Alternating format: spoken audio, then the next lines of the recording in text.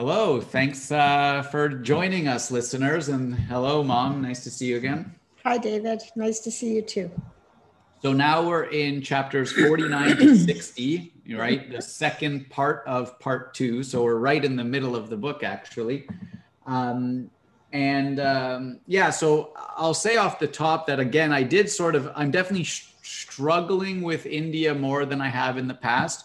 I just want to interject here and say, I am as well.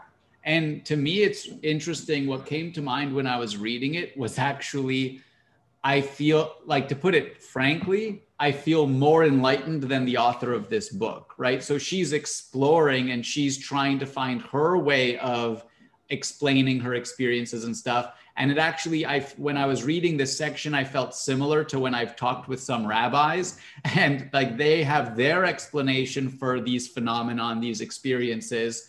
And I disagree. I think I have more full of an understanding of myself and these explanations. So that's sort of I think why I don't feel connected to this. Whereas before I really felt connected to it. And I think many people who don't feel connected to it is because they're on the other side of it. Mm-hmm. So now I'm just kind of reading this more so of this is one person's exploration of these things and her view of it. But what value can I get from her experience, even if I don't necessarily agree with her framing of what's going on? I agree with you. I know that when I read it and thinking about where I was in my life at that point, it opened a lot of doors for me that helped me to explore where I wanted to go to become more of a complete me. Mm-hmm. And so it was really great that way. However, because of the work I've done up until this point, I also feel that some of it, I don't know if redundant is the right word, mm-hmm. or simplistic, maybe, for where I am right now in my learning and my work. I was taking out of it more, like, for instance, in chapter 49, when she speaks about Buddha and Buddha's philosophy, I did make a note of one little piece of that, more how it relates to, like, people in general being able to appreciate and learn from different types of philosophies or religious beliefs or whatever you want to call them. But I wasn't able to really integrate as much to this point. Yeah, I think, reading this now, I would really highlight to listeners that I think it's a good book for like an initial exposure, let's say, but it's not like this is something, I sort of studied this for a while, but it was more a psychological thing for me than a spiritual, like, it's hard to deconstruct, but it wasn't a philosophical thing. It was a psychological thing.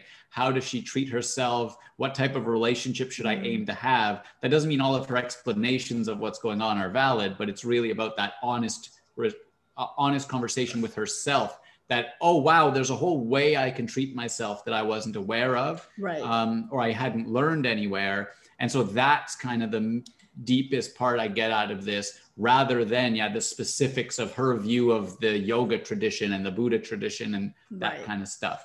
And a word that just came to mind for me was deconstructing. This is helping her to deconstruct everything she believed she was until this point. Well, and I think for people who are starting to explore who they are, this is a great book for that, because it's very approachable in the way that it's written.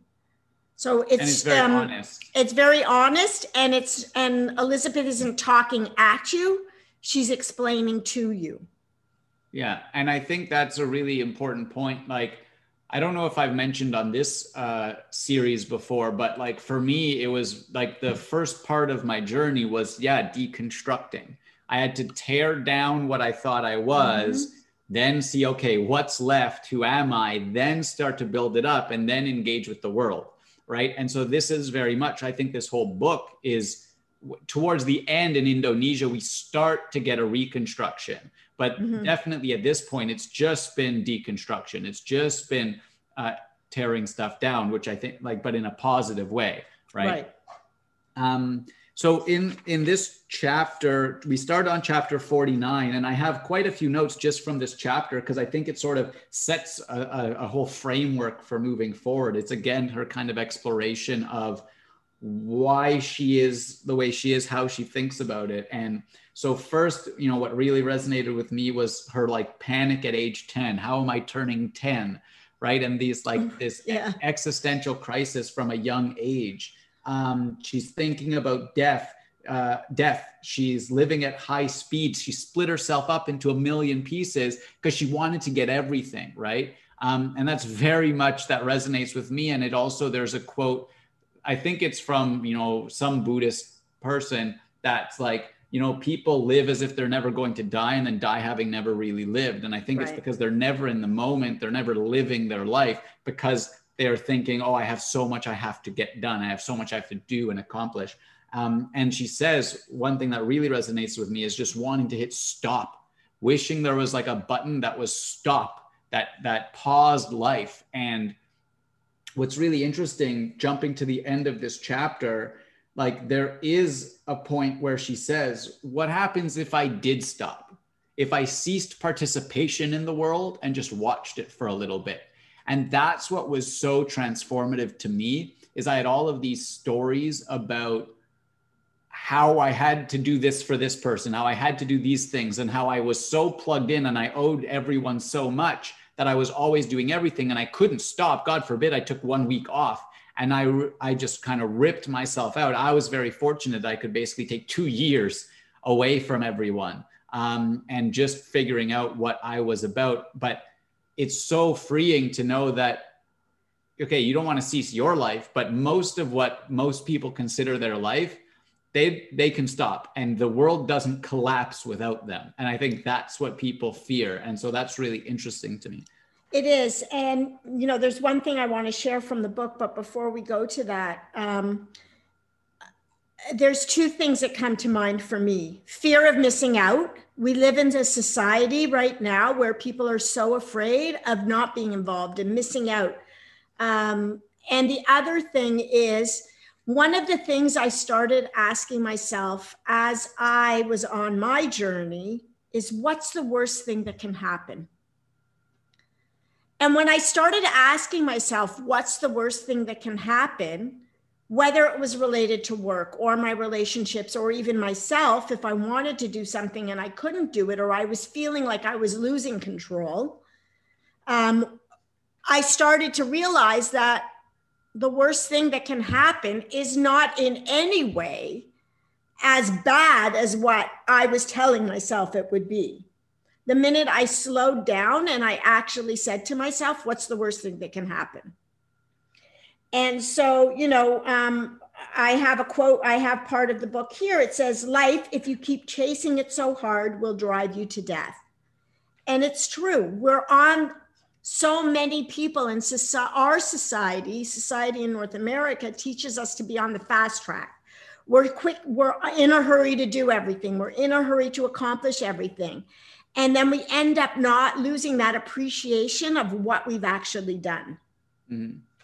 And so, Richard, she always refers to Richard, and it said, at some point you have to stop because it won't.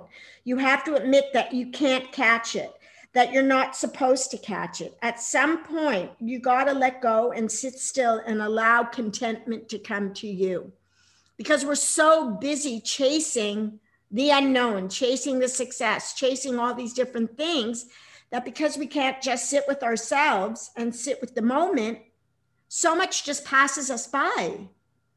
Yeah. And I think, what people view as contentment varies. And I don't want to get too into that and whether it's even possible or whatever. But the whole idea is you have to start with being, let's say, satisfied with yourself. Absolutely. With yourself as a person, right? And so there's this idea in objectivism that you create your own soul, and the most important things are your reason, purpose, and self-esteem. And those are the things you need to create before anything else. Who am I and how do I want to be? And if that is what you can focus on and that is what you exists, then you're less concerned about grabbing all of these things that need to fill those holes, that you don't have self-esteem. So what, oh, let me make enough money to buy this car. I need this job or whatever. And you start from a different place. You start from, let's say I'm full, but then I can still grow, right? Versus I'm empty. Let me find stuff to fill myself up with. Well, and I think when you're full, you start layering on as opposed to putting in. Right. Right. And when you can layer on, you start to realize you don't need as much.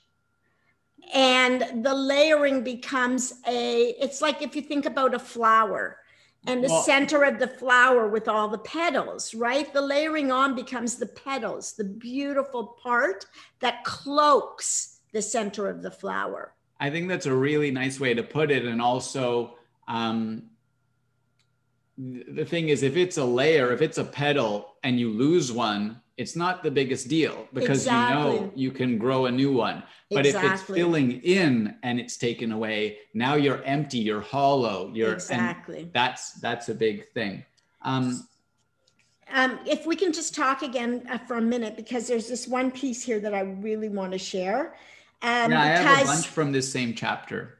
Letting go. We've talked about letting go. We've talked about the fear of letting go. We've talked about how meditation can help you to let go. We've talked about it in so many ways. And, one of the things is letting go, of course, is a scary enterprise for those of us who believe that the world revolves only because it has a handle on the top of it, which we personally turn.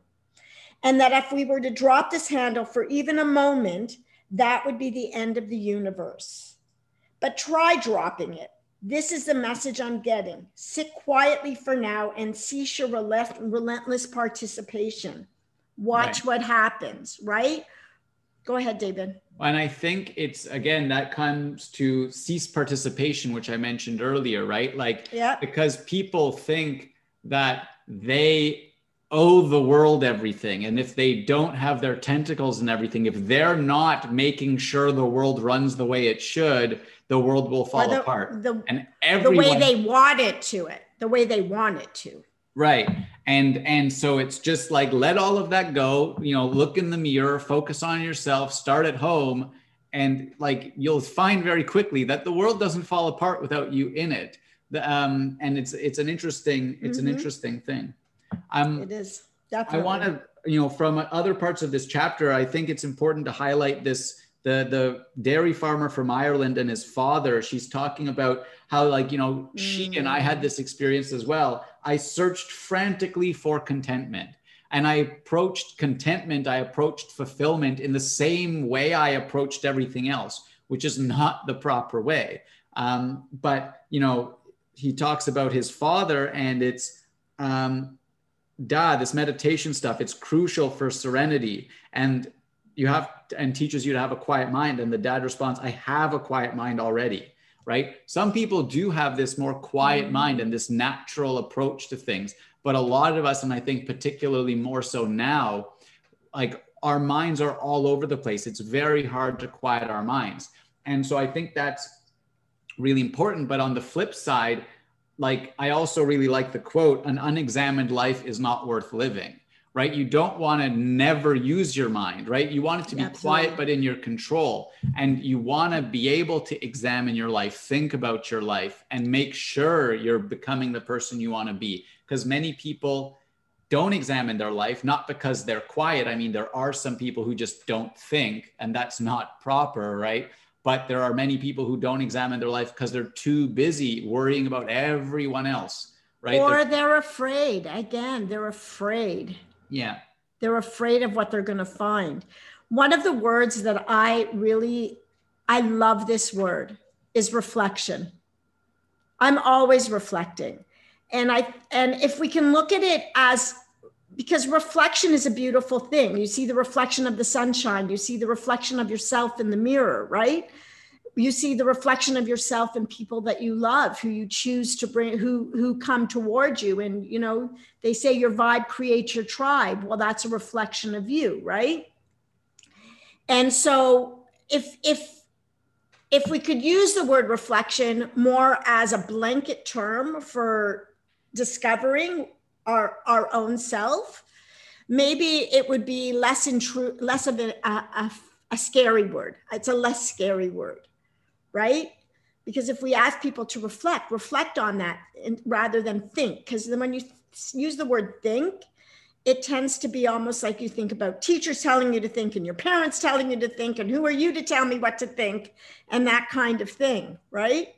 Right. Whereas I think it's more important to take back that word thinking because, yeah, people's relationship with, quote, thinking is being told what to think. Right. But that's not thinking, that's memorizing. Most people don't actually know how to think. Most people don't actually know how to understand and decide for themselves and weigh this thing or that thing, because that should be taught in schools, that should be encouraged in workplaces, that should be the central part of our life, but it's not. And so people do have that association of, yeah, well, what do you mean? Oh, these two, what do David and Linda know? They're telling me what to think. No, we're asking you to try thinking. Try thinking about these things. That's the way I use it and I think of it, right? Because I agree, many people have the wrong view of what, quote, thinking is. And that's why I like the word reflecting, because when I'm reflecting, I'm thinking. So for people who are fearful of thinking and being told what to do, they can start reflecting and they begin thinking. Right. But reflecting is like one way you can think, right? There's also, you can think about new things that aren't necessarily reflections. Oh, absolutely. Right? Yeah, that's true. Yeah. And so now, jumping into chapter 50, I think this is a really interesting thing. So she gets mad at herself because she notices that there's only really a few things on her mind here, right? And I think it's a very relatable thing, but she asks, what is she, in 8th grade? She's still thinking about an ex-boyfriend out of all of the existential issues that she could think about.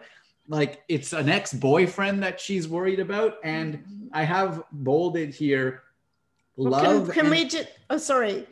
There's the word that jumped out to me and I highlighted that one word, brooding. Yeah. Right? She's brooding. And this whole chapter is about her brooding. And so I just wanted to highlight that word because I think it's something that everybody who's listening to this can really relate to, because we've all been in those moments where we're brooding. Right. And I think it comes up to, what is she brooding about most? 2 things, love and control. And right. I think those 2 things, they're often, for me, they're at odds, or they were struggling because I couldn't control the person I was pursuing, right? And so the one realm I had no control is when I'm trying to engage with another person that I care about deeply. And so, of course, she couldn't control what happened with David. She couldn't just make it work out because he's a whole other person with free will, right? And so it's really interesting that those 2 things are my experience of what I brood over, her experience of what she broods over. But then I don't know exactly where she mentions it, but the answer to me is compassion, right? Mm-hmm. The answer is, it's okay to still be thinking about these things. It's because when you get mad at the brooding and you don't let yourself think through it fully, then it just stays stuck forever. And that's what I've really had to deal with over years, is understanding to not get mad every time I think about it again, and that it's okay. And I can just, send positive things and accept, okay, I'm thinking about this again. It was very important to me, and those sorts of things. And at the end of the day, we are going to brood. We are going to have those moments when we're human. We're going to have those moments where we fall back into a pattern or a habit. But I think what's really important to point out is that part of our healing comes from how fast we can move beyond it. So where her brooding could take 6 chapters in a book or months in a life, as you begin your journey and your healing and you start to integrate everything into your wholeness, the 6 chapters become 3 chapters, become 1 chapter, the 6 months become 3 months, become 1 month, become a week.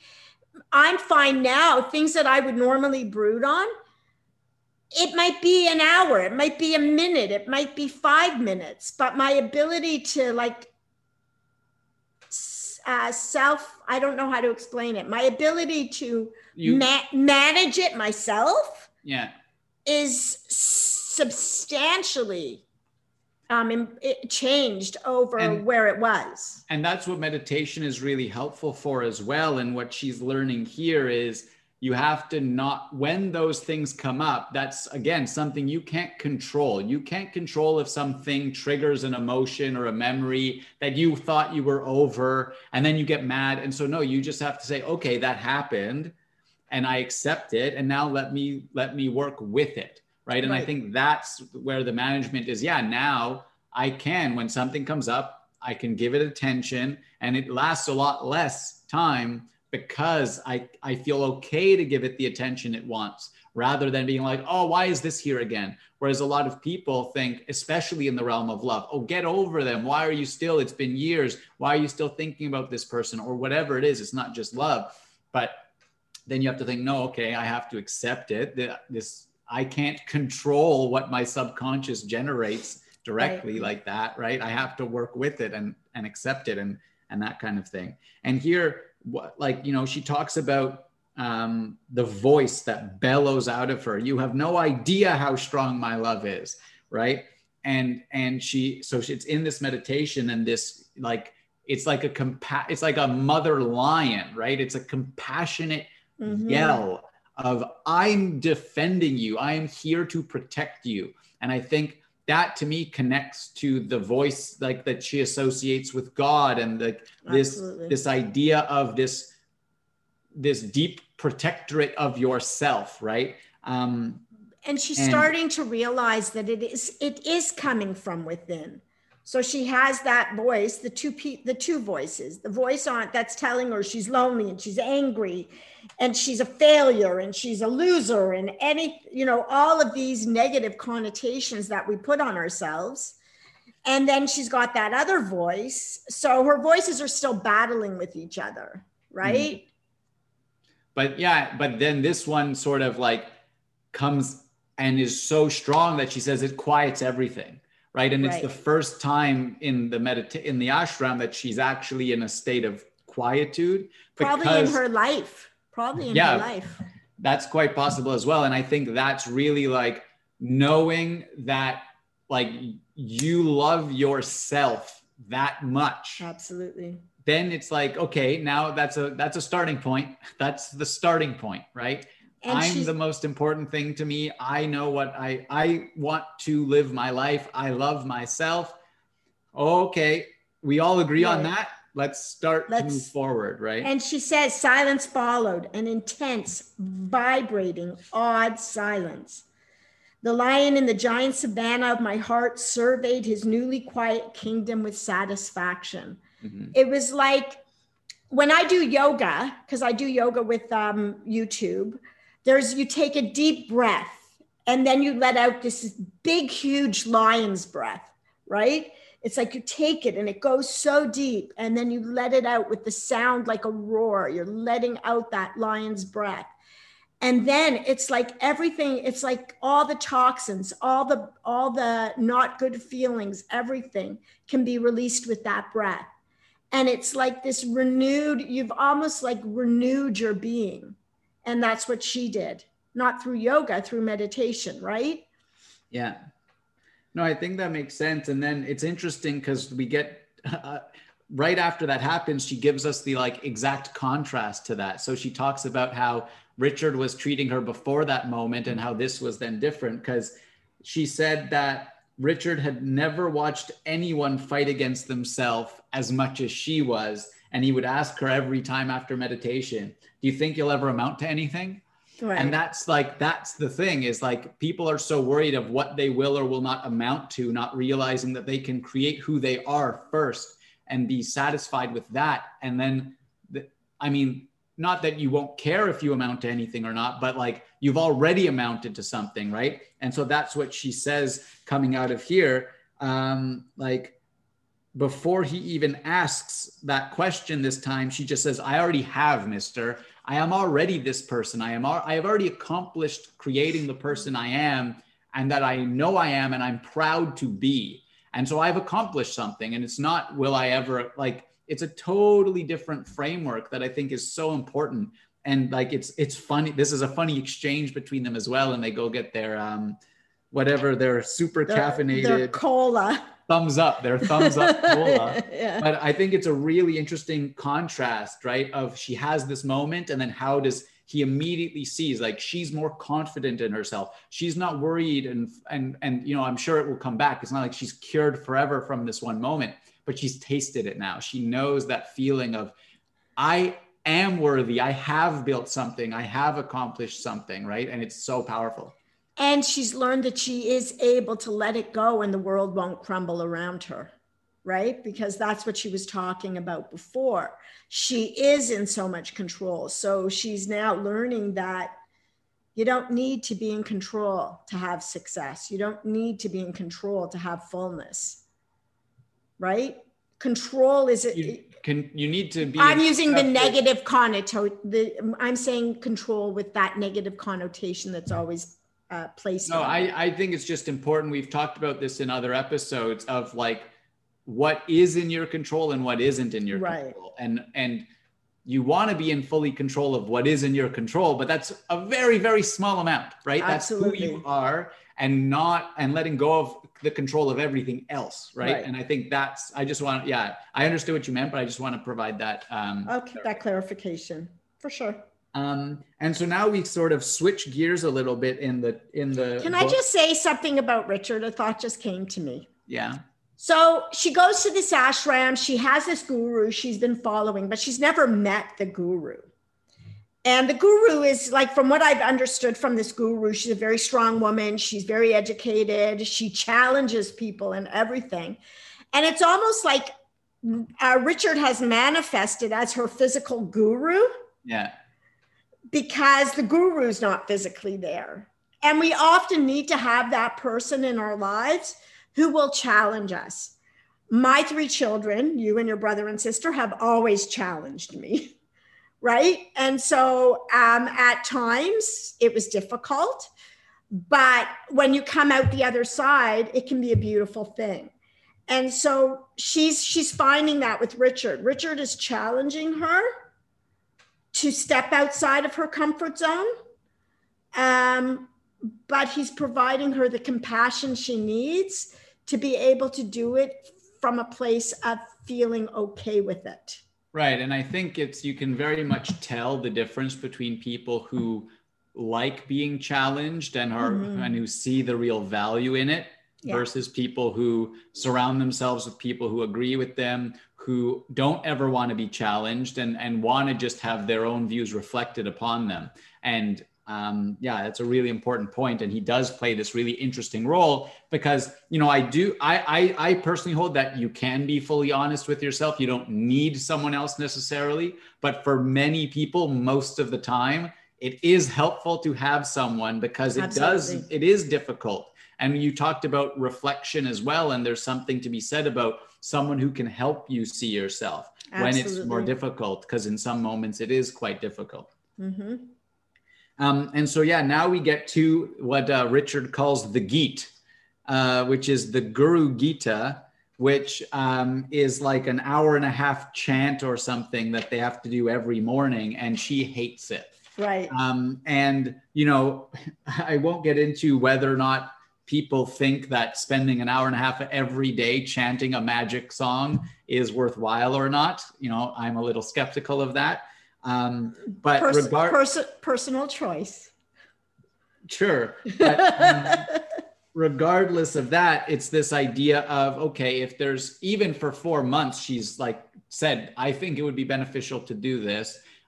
Or right now she's at 6 weeks, spoiler alert. She hasn't decided to stay yet.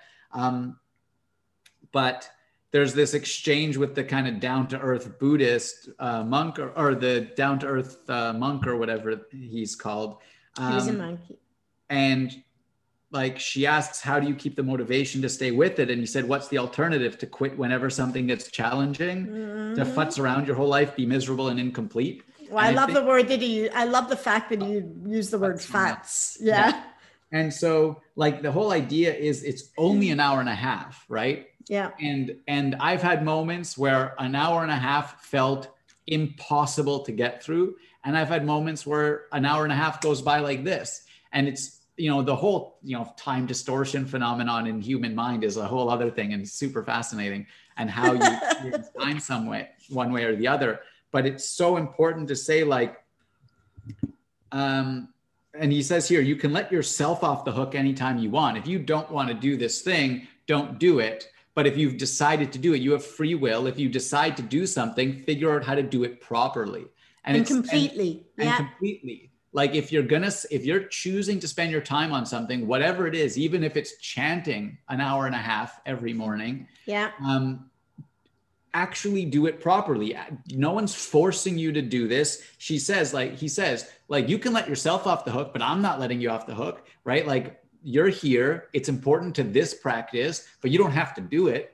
But it's this idea of you're in control, but so many people do things that they feel they're not in control of, and then just complain, and it's begrudging, and then it takes forever, and their day drags by, and it's like, what are you really doing with your life? I don't know how to put it any other way. If that's the way you experience things, and this is such a sort of concrete and distilled example of it. And I want to jump to like how she kind of battles it and reconciles with it. But do you have anything before we get to the point of her like? Well, I think as a society, well, I think as a society, we tend to, especially now, we live in a disposable society.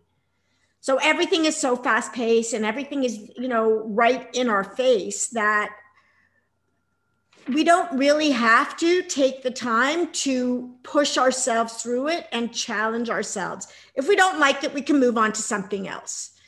And that's why whenever I meet a musician or an athlete or somebody, a dancer, someone who has found their passion and focuses on it and practices on it and has that commitment to it, I always honor them. Because when I think about who I was as a young person, not being able to make that commitment, my husband's a perfect example. He's a drummer, he's a golfer. He's so committed to his passions that he will go and practice just because he just loves it so much. I don't have that within me. I've never really found that thing because I like everything. So I honor that in people. And I think that's the point of this. You can't, it's not always just about giving up and moving on. Sometimes it's about really trudging through and holding ourselves accountable to that final commitment, right? Right. And two things come to mind that we won't have time to get into, but it might be just interesting to explore another time is one, why don't you think you have that? Because I think everyone has that. And so that would be interesting to explore. And I wonder if people listening also resonate with that idea. And also two, what I'm passionate about is building businesses. And that's not necessarily viewed by many people the same way as someone who's passionate about music or the arts and things like that. So I think that's really interesting just in terms of the kind of broader social context of I have found my passion, but it's one that I'm not celebrated for like an athlete or a musician might be. I'm actually denigrated for, which is really interesting. So the fact that you just said that, I'm passionate about learning. So whether it's reading or now I'm learning Italian or different things. So I think it's more I'm passionate about learning. Right. And so that's a much more positive way to frame it. Like exactly. Yeah. And so now we get to so now we get to her actual kind of like battle with the Gurukh Gita, right? So she only has like 1 week. She's planning to be stay at the ashram 7 more times. She can do it. And then one day she oversleeps and gets locked into a room jumps out of the window, cuts her leg, and she's like, I have to get to the Gurra Gita. And then she's in the Gurra Gita and her mind is going, I don't want to be here. And her mind, or in her mind, Swamiji, the guru's guru or whatever, says, really? You sure seem like you want to be here. You fought really hard to be here. And so it's like a contradiction she can't reconcile. Mm-hmm. And then she's like, okay, you're right. I do want to be here. And she's realized that's true because of she wouldn't, if she didn't want to be here, she could not be there. And I think that's the important realization that everyone has to make at some point in their life. If they didn't want to be wherever they are complaining about, they could leave. They could be elsewhere. And it's not just complaining. I mean, you can think about circumstances where people are in relationships that are not kind to them. And it's really about making the choice to make the change for yourself. Right. I call it saving yourself. So whether you're saving your soul, you're saving your spirit, you're saving your physical body, we all have the choice to make the change. Right. And I think that's a really important thing and it's like we capture like an actual moment of her mind realizing that, which is so powerful. And as soon as that premise switches, as soon as that flip switches, it now becomes, how do I get through this? Okay, this is a struggle for me, but I've chosen to be here. How do I get through it? And she says, okay, well, there's this idea that the Gurra Gita is about love. Who does she love the most right now in the world? And it's her nephew. And I'll set aside whether or not her energy teleported across the planet and helped him sleep. No spoilers. What no spoilers? Just make sure you don't share. This is a beautiful part of her story. So make sure you don't share any of the little details. Well, no, I'm saying that people should. Oh, okay. I'm saying that people, even if they, like me, are skeptical of this experience with her nephew. Oh, okay. That like we can leave that aside because yeah. But she says, okay, well, I'm gonna sort of sing this to my nephew. That's how it will benefit me. That's how I will get the most out of this experience I've chosen to engage with. And so it totally shifts her mindset, which I think is really important. And then one thing I wanted to mention of her coming out of this like deep, and I would encourage, it's like this deep experience and this calm, this massive experience for her. And coming out of it, she mentions how like she's starting to experience this idea of like universal love, right? She says something about how there's like there's no difference between these people, between her and her nephew and the meditators around her and this sort of thing. And again, this is one of these things where when books like this talk about like universal love, I think people like, because there's this association in Buddhism of we're all one, there's this oneness and this kind of thing. And I don't agree explicitly like the way they put it forward, but there is this fundamental humanity of each person, right? Like there is something that does connect us. We were all children once. We all wanted to be something great at some point.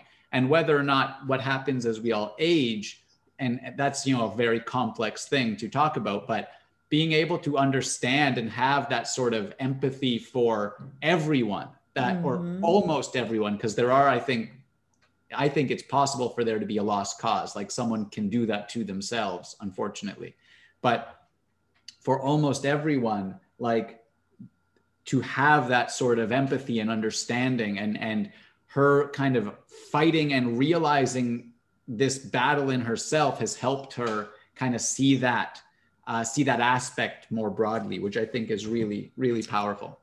Something I've said for years, years ago, I met a man. I was at a birthday party for this older person, and I met this man.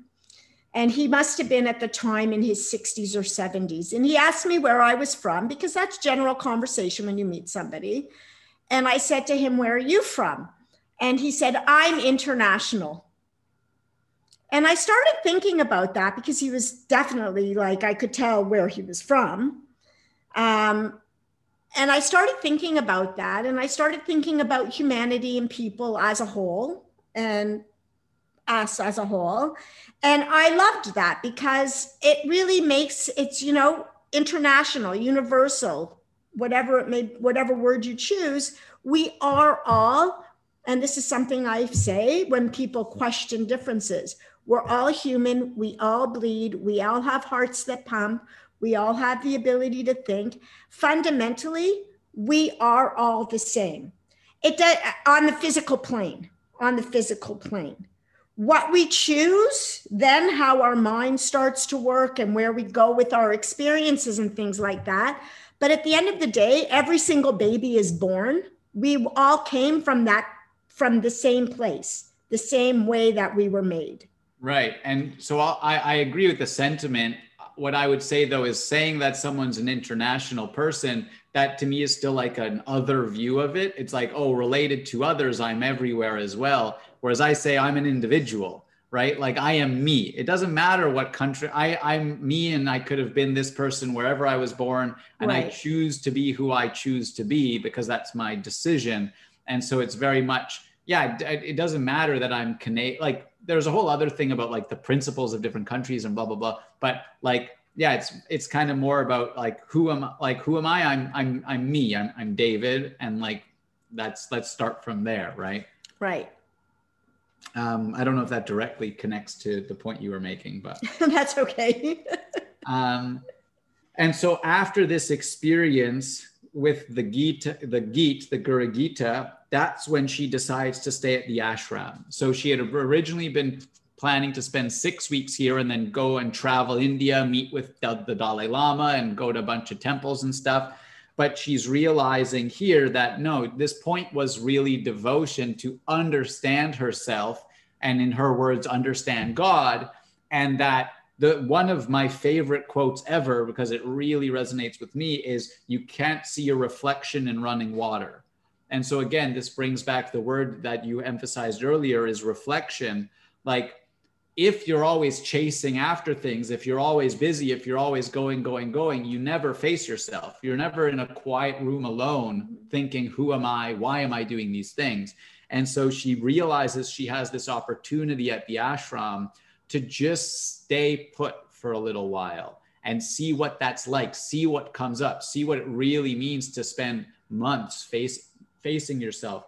And so that's really interesting to me. And this is not her norm. Her norm is to keep going. So she's taking a huge step by saying, I'm not going to keep running anymore.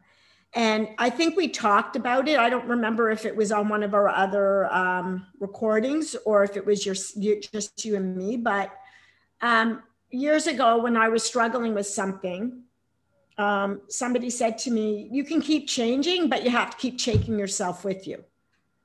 No matter where you go, whether you move houses or you change jobs or whatever it may be, if you don't fundamentally change what's inside of you, recognize it, find your worth, fill those voids, you can go anywhere and you're still going to be taking those same issues with you. You have to heal the issues so then you can move on and be in a better place. Right. And I think that's the point of this book, right? Like that's the value I get out of this book is the real deep exploration, exploration, and understanding of that, of the fact that you have to create yourself first. You can't just go and chase all of these things. And it's not the petals, right? It's you have to have the stem and the root or whatever else is in a flower, right? The pistils. So you anywhere you go, you take yourself with you. And I think that's such an important point, and why many people run for their whole life, because they don't want themselves to catch up, right?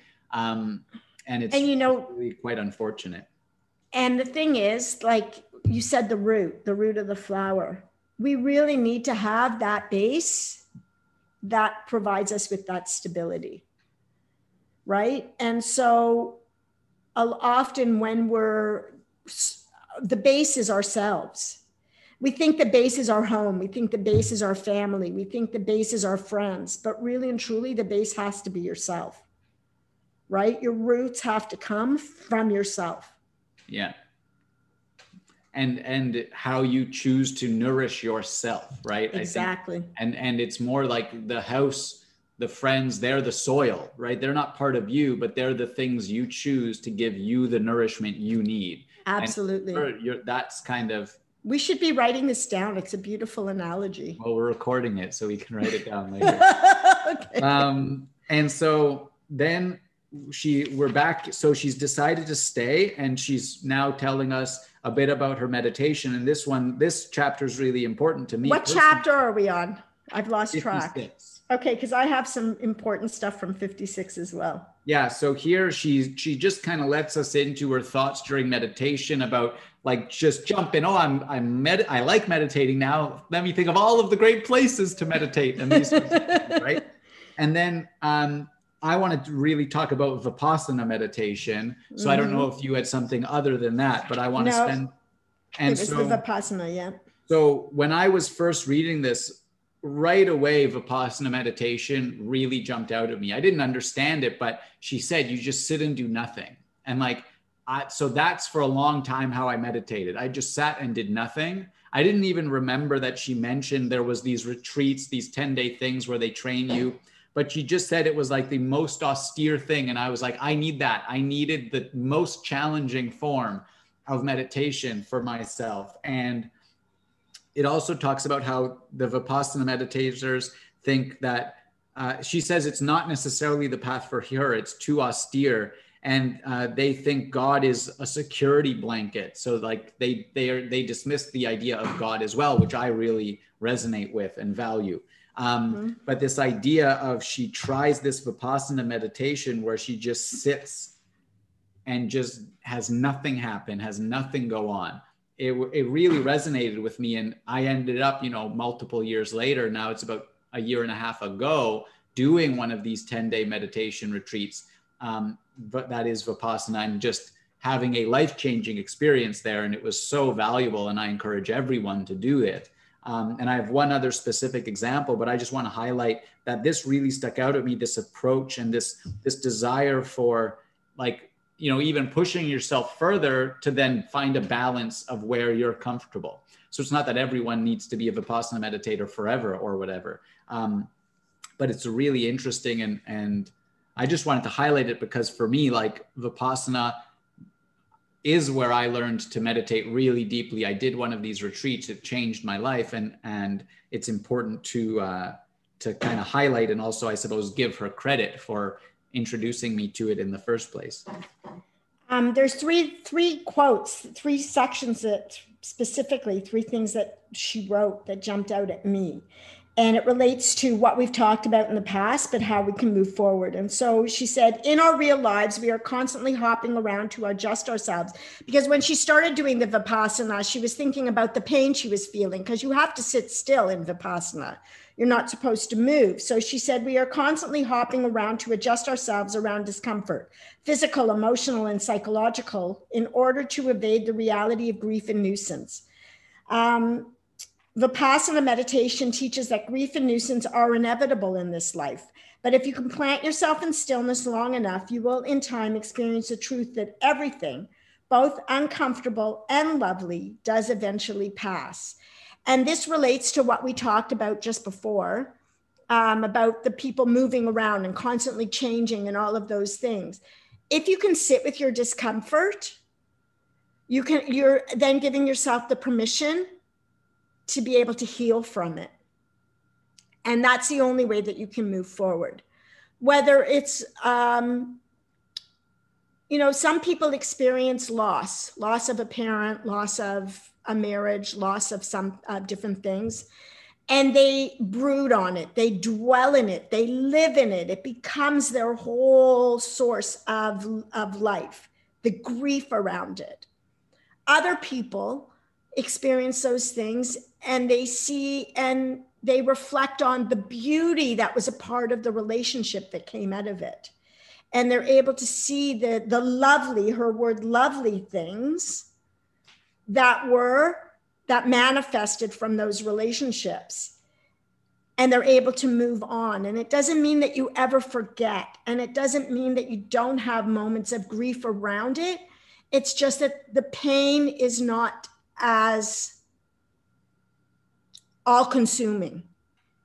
And I think that's an important thing that comes out of this. Right. And like, you know, I don't agree with the Buddhist philosophy that all life is suffering, right? I don't think. No, I don't believe that either. But there's this really powerful notion that I've loved since I was 18. This too shall pass. Absolutely. Right.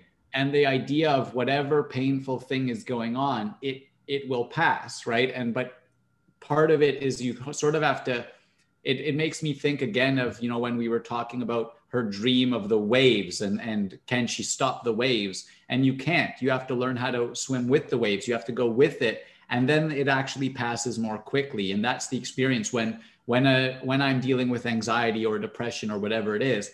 I have to work with it. I have to sit still, not run from it, but sit still and let it come, and whatever the things are. And so I think that's like kind of the core message of Vipassana in particular is sit and feel the discomfort, feel what's going on and understand it, right? Yeah. And you know, one of the most important women in my life was very sick. And as she was navigating her illness, I'm sorry. It's okay. She used to say, "It is what it is." And she knew she was going to die. But she never, ever lost her light. And that taught me so much. And I often think about that. It is what it is. Because that too shall pass. And the strength we can find within ourselves gives us the courage to be able to face our demons, to be able to move beyond them, and to be able to see the light the way she did. And, you know, that's part of what this is teaching us, you know, that as hard as it can be sometimes, you know, people say it could always be worse, right? You don't know. The grass is always greener on the other side. There's so many different ways that it can be said. Right. But at the end of the day, it is what it is. And we choose what we're going to make of it. Right. And I think I want to make one more point on Vipassana, because this is really the next two chapters. I really emphasize sort of this approach, because some people take "it is what it is" to mean more than it should, and almost kind of dismiss their own conduct, like, right. Oh, I am who I am. It is what it is. Right. No, I don't think that's the right approach. And so I want to jump into that. But I think, you know, the whole idea is, again, we've talked about sort of the metaphysical versus the man-made, what you can control, what you can't control. And what meditation helps you with is real, because people are so plugged into everything around them that they think right. that like their response is almost automatic. They think that it controls them almost, or they might not think it, but it does. And it's about slowing that down so you can see, okay, no, that is what it is. And I can choose how to act accordingly, which is what you said. Well, and it's turning off the noise. So I'm hard of hearing. I wear hearing aids. And for a long time, I used to find it a nuisance that I couldn't hear without my hearing aids as well as I could hear with my hearing aids. And now I look at it like a gift, because I come home, or if I want, and I don't like the noise that's around me, I can turn down my hearing aids or I take them out. And I am now surrounded. The noise, the white noise, the noise that is our society goes from being up here to being down here. And I'm able to go into that quiet place. So that's why I look at it like it's a gift. So most people don't have that gift of hearing loss. And so they are constantly surrounded by noise. Some people need that, to be constantly surrounded by noise. Right. And I think it's because, I mean, for me, I had the exact opposite issue, right? Like, I think I have issues with filtering out noise. And so like the amount of chaos I had and stuff, I think is it provides a good perspective to people of the other side of it. And one thing I just want to add on Vipassana generally is this experience she has with the mosquitoes. I've actually had that same experience before, where she meditates and she feels all of these bites and she's not reacting. And how powerful, like, you know, she says it's not the Nobel Prize, but, or whatever she says, Congressional Medal of Honor, but she's never not swatted a mosquito before. And so to exert that amount of control over yourself and know you have that amount of control over yourself is also really powerful. And I had an experience once I was meditating and I felt the mosquitoes buzzing around me and stuff, and I just didn't react. And I'm not saying you should do this all of the time or anything, right? Like you don't want a lot of mosquito bites, but to just kind of, because I'd had moments in the past where I was so engaged in something that I didn't notice the bugs, but it's different to be like so calm that I don't react to the bugs, right? So it's very interesting. So I just wanted to highlight. How she says it is, because that's one of the things she says, if I could sit through this non-lethal physical discomfort, then what other discomforts might I someday be able to sit through? What other about emotional discomforts, which are even harder for me to endure? What about jealousy, anger, fear, disappointment, loneliness, shame, boredom? She's starting to look at those feelings that used to overwhelm her so much and see that if she can sit through this, why can't she sit through that? Right. Right. And I think sorry. Go ahead. I think that's what's so important is it like gives a whole new baseline, right? Perspective. A whole new perspective of I can deal with anything, right? I can literally deal with anything that life could present to me.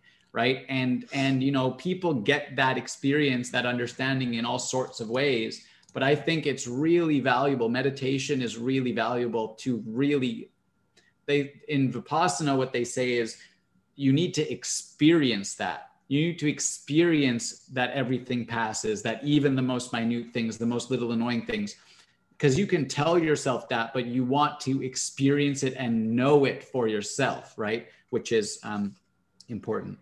And I think just if I may, that's an important point because we're told so much, right? We're told what we should feel. We're told how we should behave. We're told all of these things. And what's really important is that I know for myself, I can be told a lot of things, but I know that when I experience it for myself or I read it for myself, I'm able to integrate it in a different way. Mm-hmm. And so I think that that's an important, should shy away from what we're fearful of or the unknown, because it can open such amazing paths for us. Yeah. And so now this is I think the most important part of the whole book, in my view. And whether or not you agree with all of her conclusions or not, this is really important.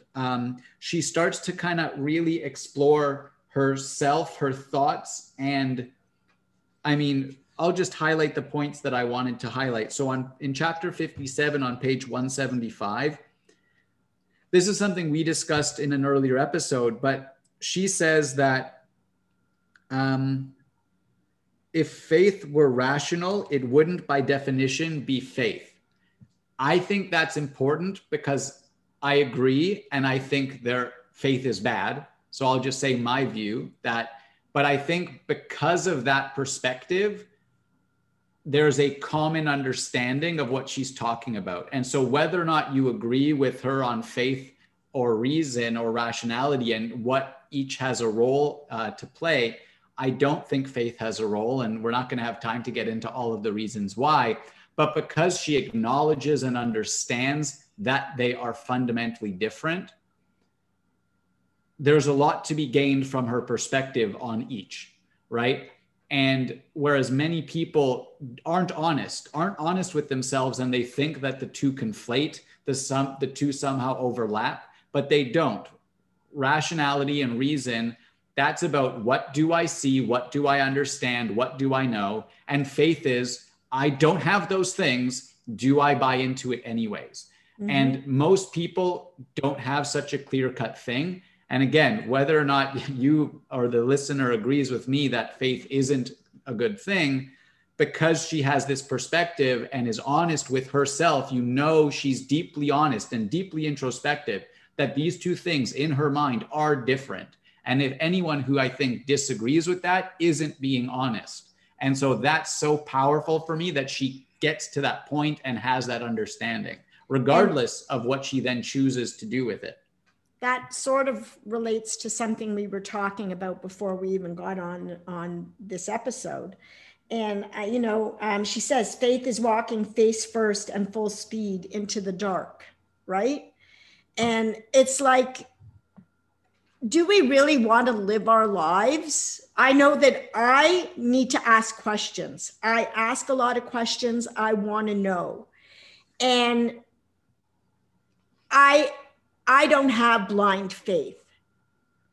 And I think that that's what's important, is that you can have belief in something, but it's really about thinking about what is the true definition of faith. And I don't have that here with me right now. It's something I'm going to look up after. But what is the true definition of faith? And has the true definition become misconstrued to support religions and things like that were used all those years ago to control people because they didn't know how to ask the questions? Whereas I think it's actually people were discouraged to ask the questions. If you ask the questions, you don't have enough faith. Right. Or you question the word of God or the priest or the rabbi. Exactly. And so, but I think, so it's an interesting thing to explore generally. And, whether people think I wouldn't have faith.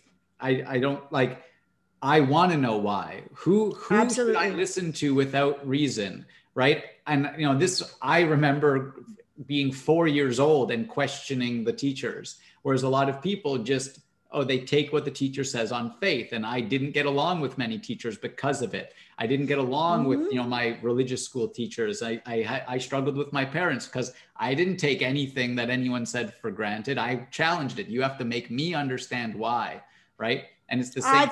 I've had challenges in my workplaces because I ask lots of questions. Yeah. Because I didn't always see the way things were happening and believe that it was the best. Right? So it's a struggle. It's a struggle. I said my passion is learning. So that's making me question now, do I have faith? I don't know. That would be very interesting or deeper at our next series. And so I wanted to highlight that and then get into what is really, I think, so that's like the baseline that sets us up for this next piece, which I think is the most important thing. She says that she has to take up maintenance of her own soul. She knows she can choose her thoughts, right? And so she's so deeply introspective here that she is aware that she can create her own soul. She's in charge of what that is, what that becomes. And so few people understand that. And then she goes even deeper. She talks about the harbor of her mind. She doesn't want to harbor negative thoughts anymore. And realizing that she can choose her thoughts. And again, it's not directly. You can't reach in and rip out thoughts. But you can train your mind in a certain way based on what you value, what you choose to look at, who you choose to engage with. She uses the word intention. Again, I just highlighted that one word because when we set our intention for the day, for who we want to be, for what we want our lives to be, we have now started setting the blueprint for building that. And so it really, intention is another important word to link in with the words that you were just sharing.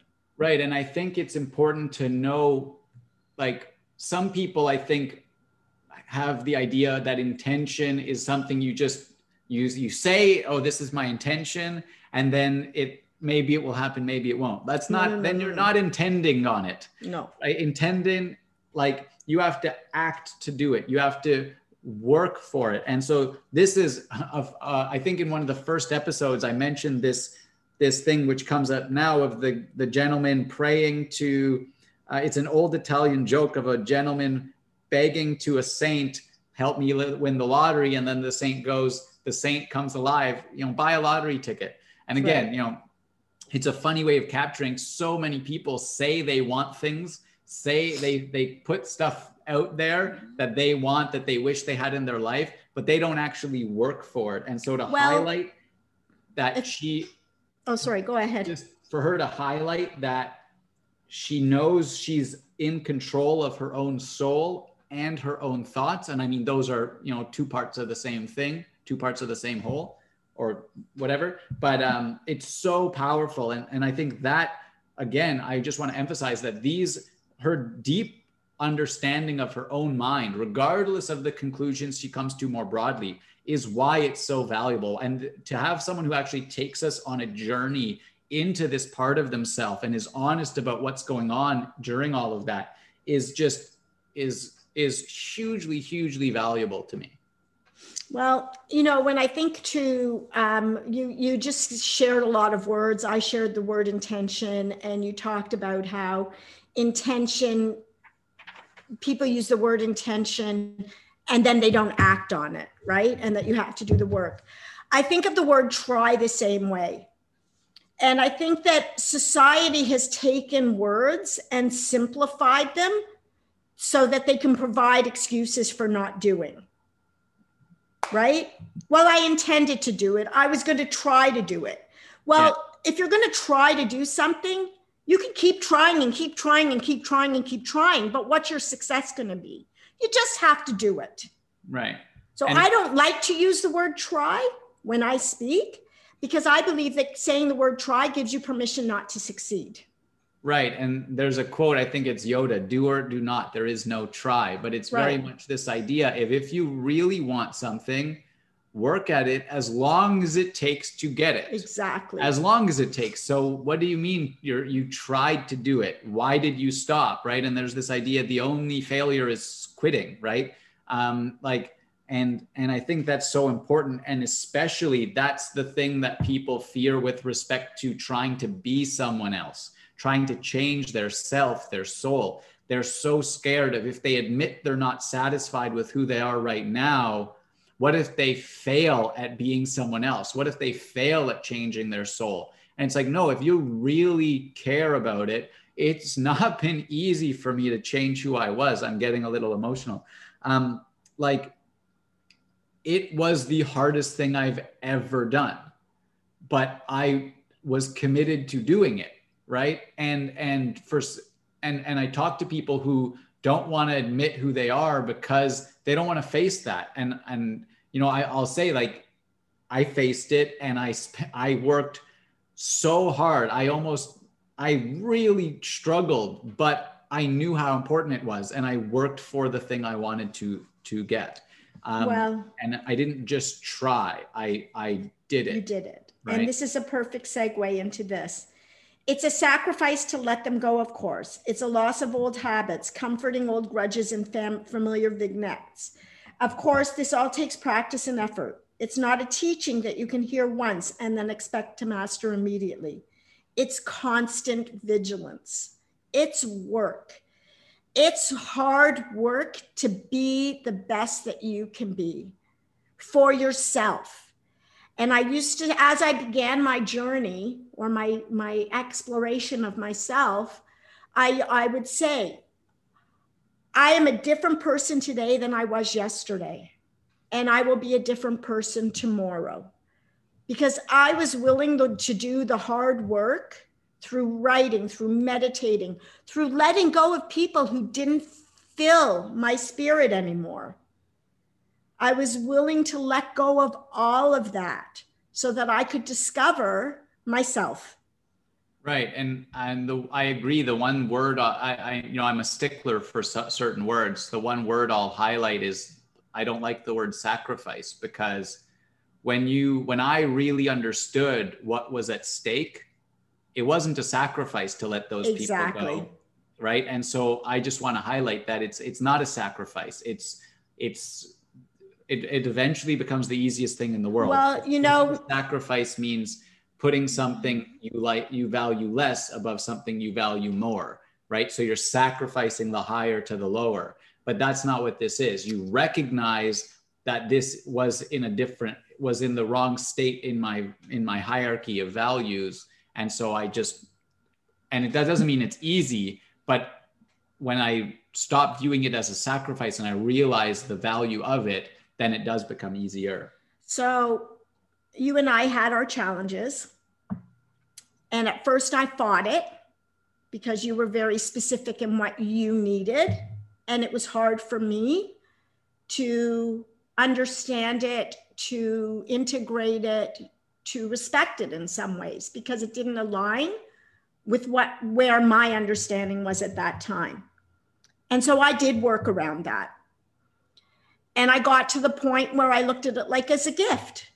It was a gift that we had that time apart because it helped me to grow in a different direction, and you were doing and heal in a different direction, and you were doing your healing. And that's brought us to this point. Mm. And this point only came because I was not fighting it anymore. And I was willing to let it go because it was what it was.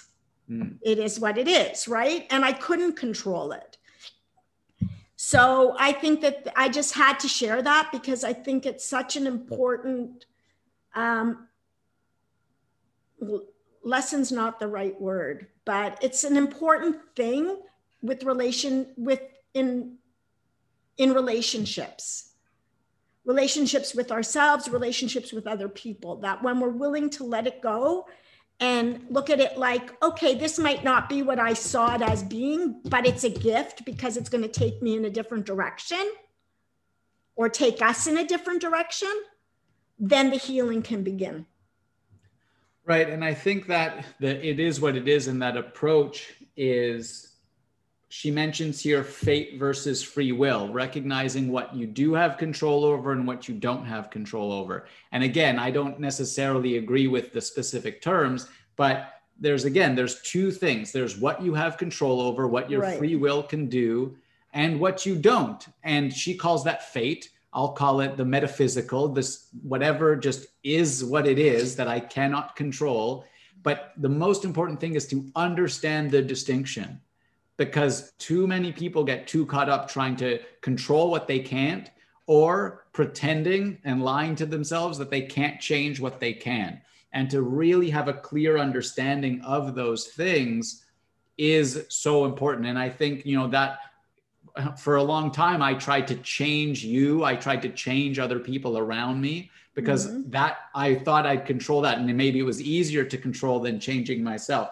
But really understanding the difference between what you can and cannot control is so important. And again, she understands this distinction, which gives you this ability to focus on yourself, be content in yourself, and whatever else happens, trust you can deal with. And that sort of thing. Are we almost? Are we getting to the end? Because I have one last thing that really lines into that. Yeah, and then we can jump to the last chapter.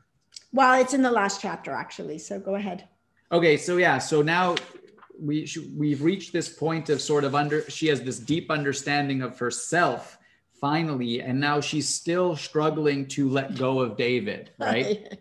And I think it's so important that maybe because she has this real deep understanding of herself, oh no, now it's not David, it's her ex-husband. Right. And maybe she's at a place to release that finally. And I think with her ex-husband, she couldn't let go of him because she was still so angry with herself because of the way it played out. Right. And I think and it's more than that as well. I think that's part of it. She was still letting his view of her impact her view of herself. Right. But also we talked about how, before she wasn't full, right? And so there's this idea that they mention, I forget where, but marriage sews two people together. And I think especially when someone isn't full, they become full of their partner. And so that was ripped out of her and potentially ripped out of him. And so I mentioned in an earlier thing, like I wasn't married, but it felt like my soul was ripped out when I ended things with my ex. And it's because I was empty and she filled me up. And so I can imagine, if he doesn't understand that, how devastating it was to him that this woman would steal himself, right?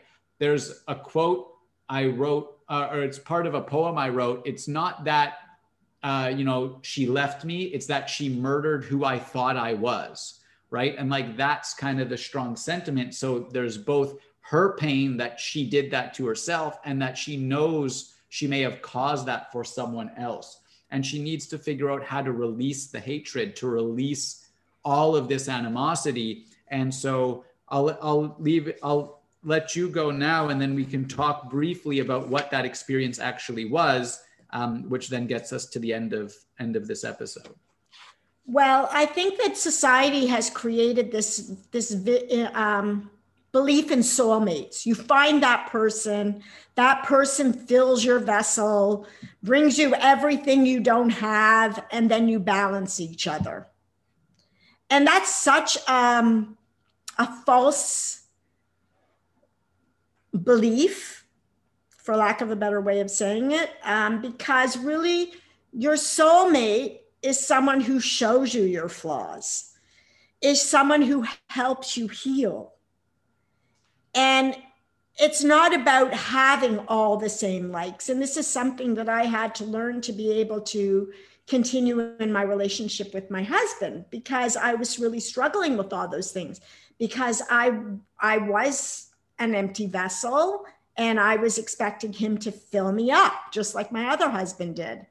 And, when you realize that, and my husband is a very full person. And so when you realize that your soulmate is actually that person who can help you become your best self, not become a reflection of them. Yeah. That's when the healthiest relationships can happen. And, I always, I'm very grateful for, one of the things that I say is I'm grateful for who I am when we're together. I'm grateful for who we are when we're apart. And I'm grateful for how we continue to grow as one. So it's not that we're only one. We are individual people. We are people who come together and our love grows out of that, right? Yeah. And when we can find that within ourselves, that's when we can really be our fullest self. Right. And I think there's one quote that comes to mind that I saw when I was in Denmark. It's like, I don't want you to be my sun. I want you to be my moon, so you can reflect the sunlight when my sun's not around. So like you need your own life purpose. You need your own source your own of light, your own light. But you want someone who can reflect that to you. And especially when the moments when it feels dark, because everyone does have those experiences. Exactly. But it also very much, I don't want someone who helps me or shows me where to go. I want someone who wants to walk with me, right? Two full people who are walking together. Absolutely. And so, what she has a really hard time with is the fact that she's still hated by her husband, right? And so this gentleman, the plumber, poet plumber, takes her somewhere and says, he takes her on top of the ashram, right? Like the highest point of the ashram. And he says, I'm going to leave you now. You're going up there, stay there until it's finished. And she doesn't understand what he means, but until it's finished, right? Until this thing is out of your system. And his instructions for freedom, there's this repetition: let go, let go, let go. You cannot control your husband. You cannot control what he thinks of you. You cannot, but you can let go of it. You have to figure out how to do that. And, I'll just say that it's such a powerful thing. And again, she has these visions in her meditation of what's going on. And some people might be skeptical of this experience, but I'll just say, for what it's worth, I've had experiences like these, right? You can't necessarily and I used to actually try and reach out to people for reconciliation. I used to message people I'd not talked to in 5 years, 6 years, 7 years. but they can't give me what I'm searching for, no matter what, right? And so it's about, how do I help my mind understand what it needs, what release it needs? And so I've written letters to and from myself, as my significant others. And, I have these profound experiences of bringing them there with me. I've done this before, and I probably learned it from her, from Elizabeth, of just sitting and as if their spirit is with me and talking to them, having that conversation that I need to have that maybe they don't, or maybe they've done it on their own. But it's something to be said. I've known this person. I loved them. I know what they're about. I know their essence, what I valued in them. And I can bring that to the forefront of my mind and talk to it, communicate with it in a real deep sense. And so I think it's so powerful what she does here. And it's been so beneficial to my life as well, to be able to do the same thing. And she says, like, the two cool blue souls, right? Because it's the essence. Like, they did love each other. They are both people who valued one another, who had shared values. And sure, a lot of other stuff happened and got in the way, but like, it's the essence that she cares about, that she's dealing with. And it's just this sense of calm, and she can navigate there. And I think it's just a really powerful experience that she lets us into. Absolutely. And, I've done that as well. I've done it through meditation. I've had letting go experiences, as I said in another episode, where I've convulsed. My body has physically manifested that letting go. And, she says, you can finish the business yourself, from within yourself. It's not only possible, it's essential.